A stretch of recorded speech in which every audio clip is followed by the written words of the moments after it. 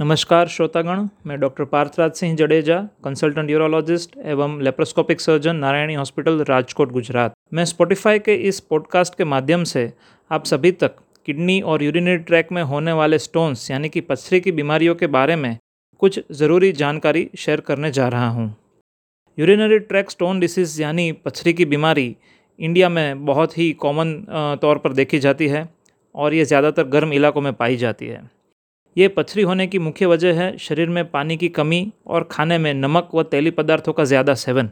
इसी से हम पता कर सकते हैं कि जो लोग रोज़ाना 3-4 लीटर से ज़्यादा पानी पीते हैं उनमें पथरियाँ होने की संभावना बहुत कम रहती है।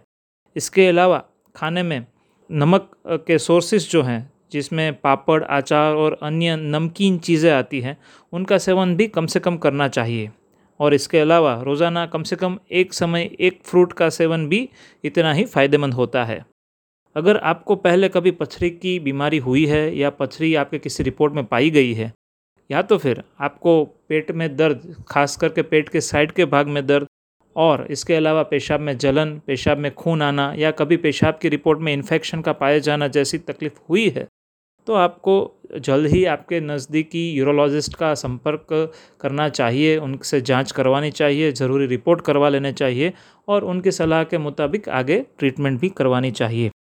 पथरी या यूरिनरी ट्रैक स्टोन्स डिसीज़ जो है, ये अपनी तासीर के ऊपर भी आधारित होते हैं। ये बार बार होने की संभावनाएं भी होती है, इसलिए रेगुलर टाइम पे अपने यूरोलॉजिस्ट के बताए समय पर चेकअप करना भी उतना ही ज़रूरी होता है। आशा करता हूँ ये माहिती आप लोगों के लिए उपयोगी होगी और आप ज़्यादा से ज़्यादा लोगों तक ये इन्फॉर्मेशन पहुँचाएंगे। धन्यवाद।